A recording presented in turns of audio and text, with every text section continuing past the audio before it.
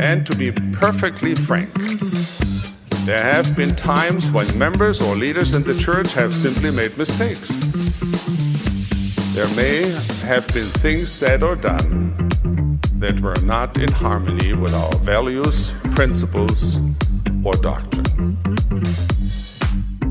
Brothers and sisters, stay in the boat. Use your life jackets. Hold on with both hands. Avoid distractions. Give Brother Joseph a break. Some have asserted that more members are leaving the church today and that there is more doubt and unbelief than in the past. This is simply not true. The Church of Jesus Christ of Latter-day Saints has never been stronger. How can homosexual members of the church? First, I want to change the question. There are no homosexual members of the church.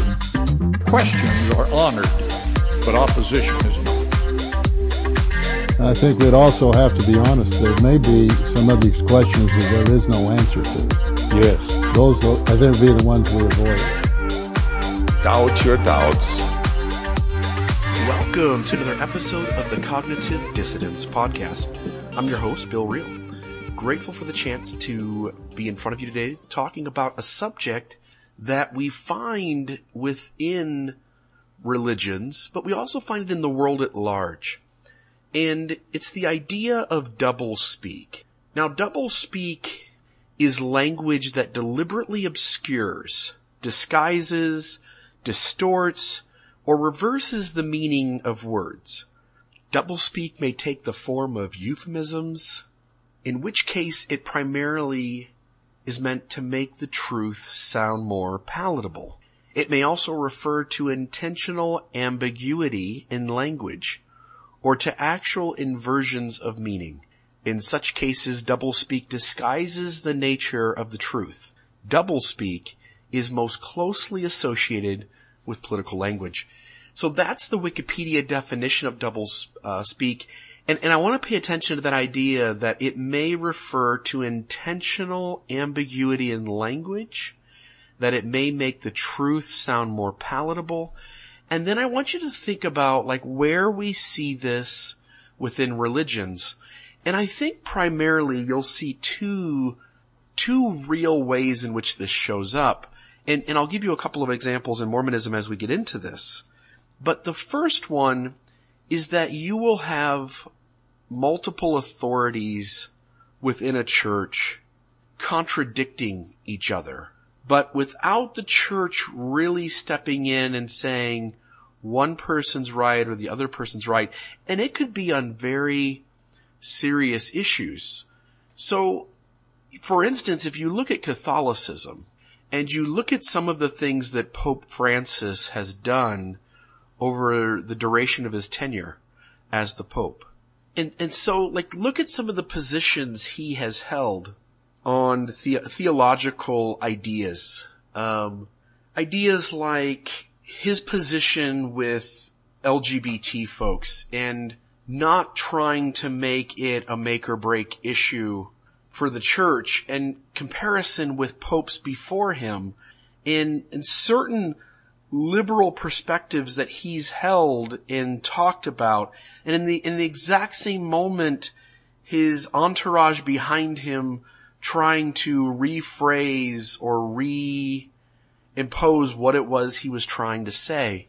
And so what you see is this leader who's trying to push the boundaries and push for Catholicism to be more inclusive, at least in some ways.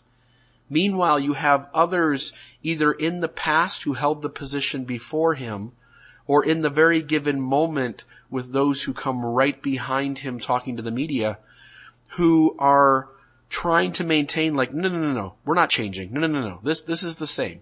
No, we're good here. And you see this happen in all religions, but in high demand fundamentalist religions, you see it most prevalent. And so pointing back at Mormonism, for instance, most Mormons will remember this segment from the April 2017 general conference, but I think anybody listening from any faith will be able to pick out the doublespeak. So here it is. We live in a time of great trouble and wickedness. What will protect us from the sin and evil so prevalent in the world today? One of the ways Satan wants us to manipulate others is by dwelling upon and even exaggerating the evil in the world. Certainly, our world has always been and will continue to be imperfect. For too many innocent people suffer because of circumstances of nature as well as from man's inhumanity. The corruption and wickedness in our day are unique and alarming. But in spite of all this, I wouldn't trade living in this time with any other time in the history of the world. We are blessed beyond measure to live in a day of unparalleled prosperity, enlightenment, and advantage. Most of all, we are blessed to have the fullness of the gospel of Jesus Christ, which gives us a unique perspective on the world's dangers and show us how to either avoid these dangers or deal with them. So these were both on the same day, about an hour and a half apart from each other, in talks given by Mormon church leadership. And one is emphasizing that the world is such a bad place, such a horrible place. And there's a reason religions give that message, because it compels members of that religious faith to look inward at the authorities to keep them safe, and to not trust voices out in the world, and to not feel safe exploring diverse ideas out in the world, because it's so easy in a world that's as bad as today's world is to be deceived by the adversary. Like, there's so many religious mechanisms in place when you tell people inside your group how the world is getting worse and worse and worse. And then this leader, Dieter F. Uchtdorf, President Uchtdorf, who's a member of the first presidency, and the first voice you heard was Thomas S. Monson, who's the president of the church. And President Uchtdorf is President Monson's counselor. They work closely together. And yet you see this different message. What President Uchtdorf is pointing at is a completely separate concept, which is that when we look at the data, the world is becoming a better place. Poverty is down compared to where it was 500 years ago. Education is up. More people are educated than 500 years ago. Healthcare is better. Literacy is better. Like, if we look at 150 different indicators of how healthy and developed a society or the world as a whole is, most of those indicators point at a world that is becoming a better place. And so you have one church leader who's saying, like, look at the data, folks. The world isn't getting worse. It's actually getting better. And yes, there's problems, but the world is not becoming a worse and worse place. But that's very contrary to this other message. And so you have to ask yourself, like, why have two messages? Because only one is true. And I don't mean just President Monson versus President Uchtdorf. Rather, I'm saying that there are multitude of leaders within Mormonism, as well as many other religions, and especially in high demand fundamentalist faiths, where the messages are mixed. They're competing ideas. Only one can be true. And yet the religion really doesn't want to really have a conversation about which is and which isn't, because both messages appeal to certain groups. And so for Latter-day Saints who are very rigid, black and white, Church of Jesus Christ Latter-day Saints is the only true church. It's only safe inside here. These are the only authorities I can trust. President Monson and all the other leaders who talk about how horrible the world is becoming are giving a message that will keep those folks comfortable and loyal. And then President Uchtdorf, on the other hand, is appealing to the growing liberal segment of the Mormon membership, where he's giving a message that says, I know everybody else tells you this, but for the record, the world isn't so bad, and lots of things are getting better and better in this world, and there's no better time to be on the earth than right now. And that message also appeals to a segment who are finding Mormonism problematic or more complex than they had thought. There's a desire on some level to perhaps step back or distance themselves from the faith, but then this progressive leader stands up and he says something in that segment, which is growing, says, oh my goodness, there's hope. They're beginning to catch on. They're beginning to go this other direction. But the reality is having one liberal message among a bunch of other conservative messages while appealing to different groups is on some level perhaps unintentional, but on another level perhaps intentional. That it soothes and appeases. There's something that soothes and appeases everyone. And you find this even in the same talks. And when I came across this one, I believe it's Jonathan Streeter who shared it with me. Jonathan Streeter operates a blog, Thoughts on Things and Stuff, and he goes by the moniker of Thinker of Thoughts. And he sent this to me, and it blew my mind, because I think we all expect double speak within an institution. I think that's relatively normal. It's going to happen. And there's reasons why it happens, and some of those mechanisms are unhealthy, and we're talking a little bit about that. But we generally don't expect double speak to be blatant out of the same mouth within moments within a talk. But here is Elder D. Todd Christofferson, a member of the Quorum of the 12, and I want you to pay particular attention to the rhetoric he uses around those outside of Mormonism who perform a certain behavior, and those within Mormonism who perform that same behavior, and what gets a positive connotation to it, and what gets a negative. Here's Elder Christofferson. About 3 years ago, a member of the church shared a copy of the Book of Mormon with an Amish friend in Ohio. The friend began to read the book and could not put it down. For 3 days, he had no other desire but to read the Book of Mormon. He and his wife were baptized, and within 7 months, there were 3 Amish couples converted and baptized members of the church. Their children were baptized several months following. These 3 families decided to remain in their community and continue their Amish lifestyle, even though they had left the Amish faith. However, as a result of being baptized, they were subjected to shunning by their close-knit Amish neighbors. Shunning means that no one in their Amish community will talk to them, work with them, do business with them, or associate with them in any way. This includes not just friends, but family members, brothers and sisters, parents and grandparents. Initially, these Amish saints felt very alone and isolated, as even their children were subjected to shunning and removed from their Amish schools because their baptism and membership in the Church of Jesus Christ of Latter-day Saints. Their children have endured shunning by grandparents and cousins and close neighbors. Even some of the older children of these Amish families who did not accept the gospel will not talk to or even acknowledge their parents. These families have struggled to recover from the social and economic effects of shunning, but they are succeeding. Their faith remains strong. The adversity and opposition of shunning has caused them to be steadfast and immovable. A year after being baptized, the families were sealed in the temple and continue faithfully attending the temple on a weekly basis.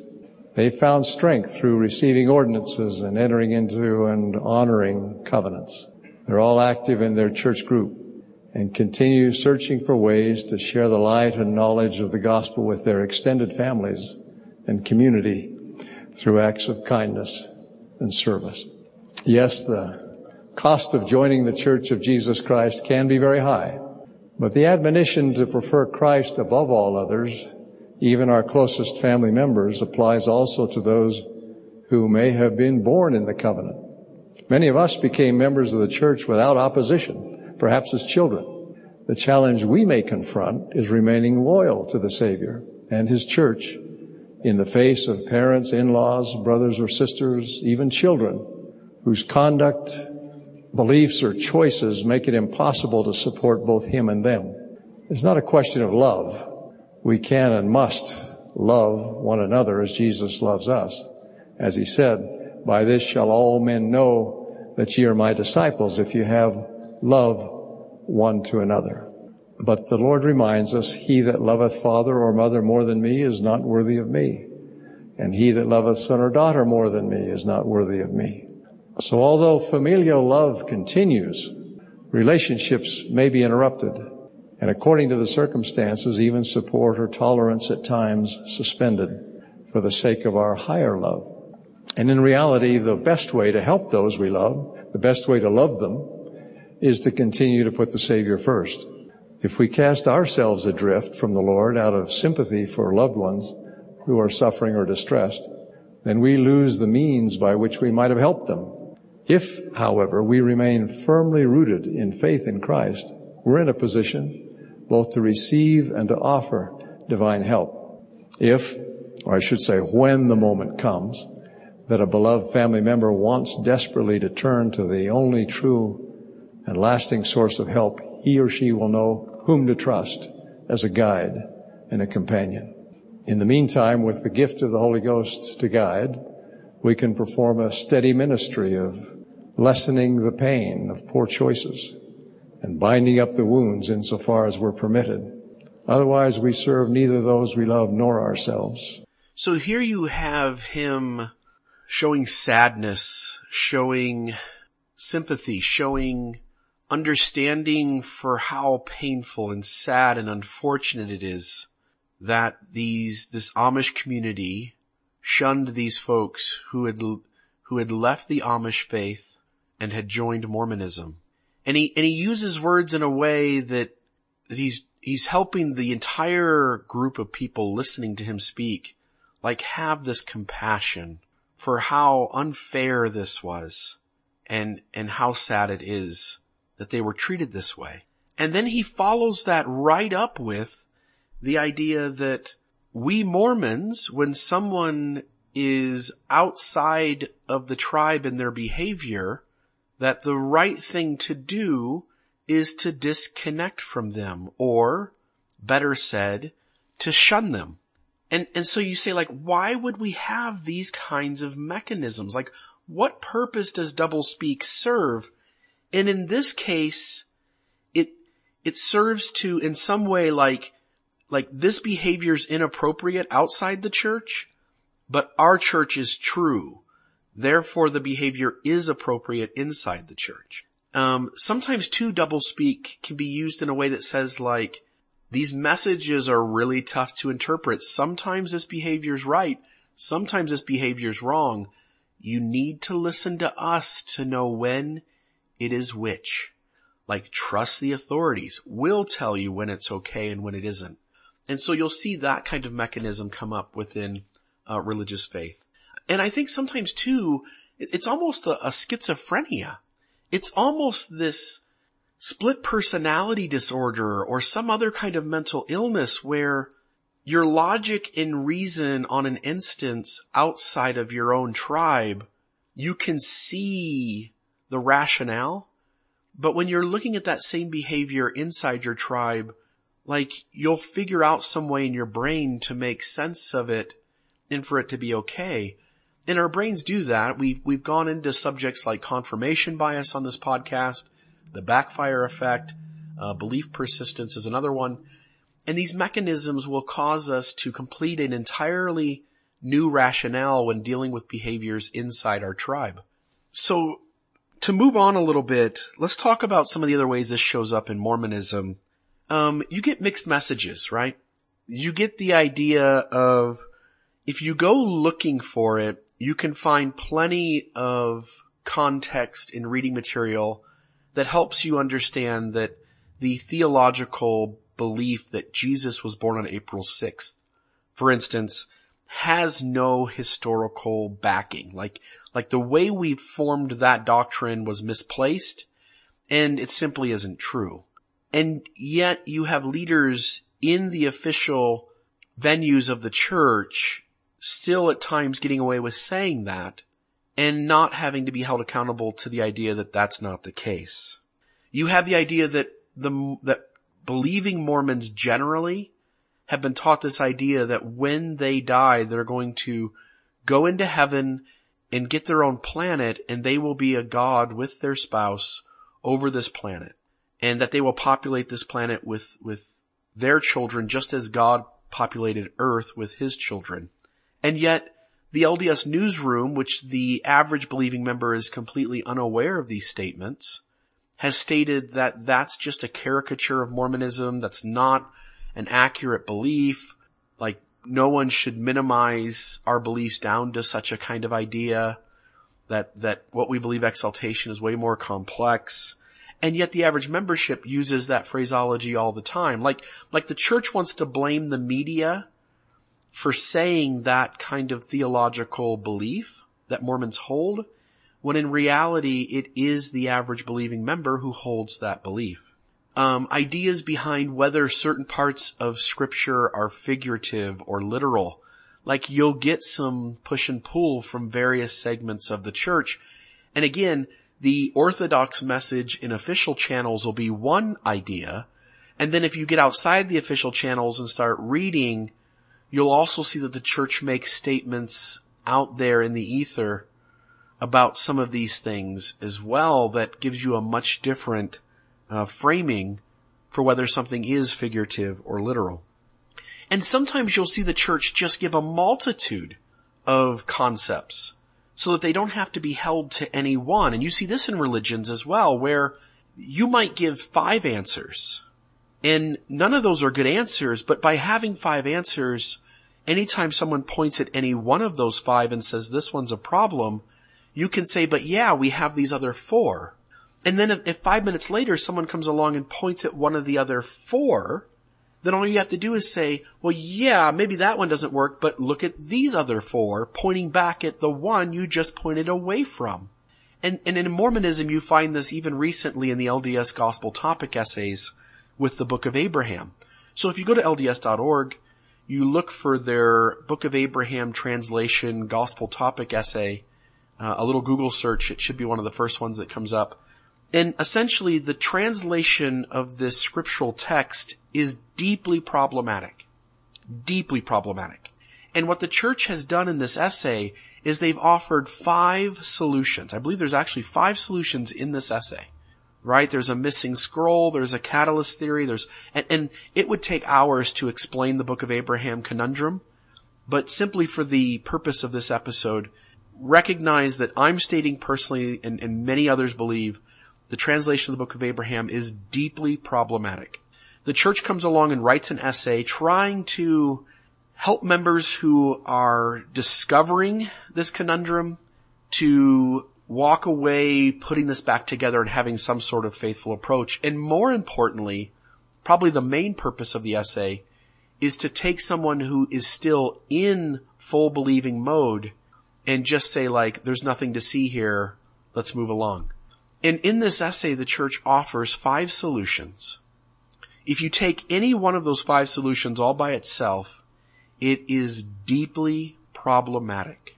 So what the church and its apologists do is anytime you point at any one of those 5 solutions, like if you say, let's pick one and let's hold to that as the answer, every one of those is deeply flawed. And the church and its apologist would then point away from that one and point to the other 4. But the issue is if we take any of those other 4, they're deeply problematic. And what the church will do is if you pick one of those other 4, and what its apologists will do if you pick one of those other 4, is then point back to the other 4 and say, yeah, sorry, that one doesn't work so well, but there's these other 4 answers, and that will include the answer that they pointed away from the first time.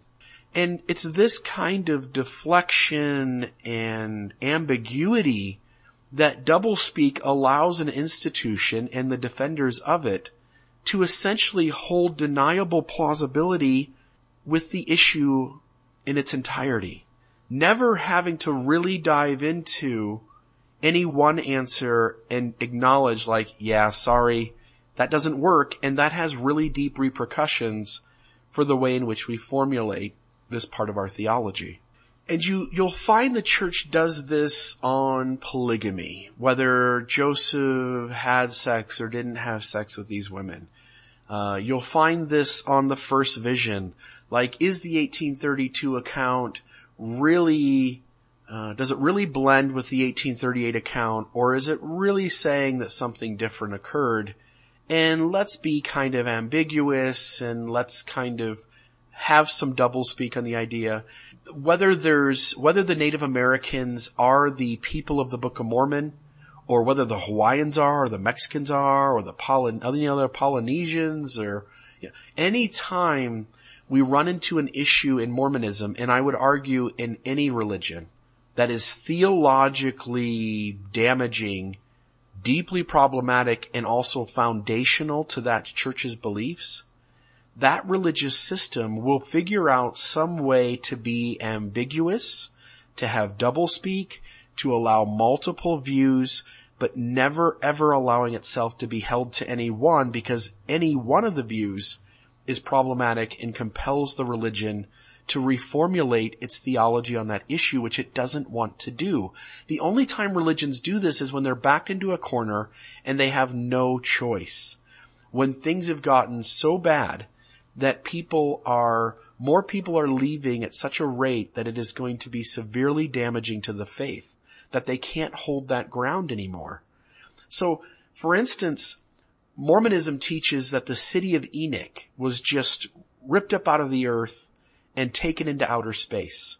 The reality of our modern understanding of the world is that that's pretty much absurd. I wanted to say almost to give some credibility to it, but it's absurd.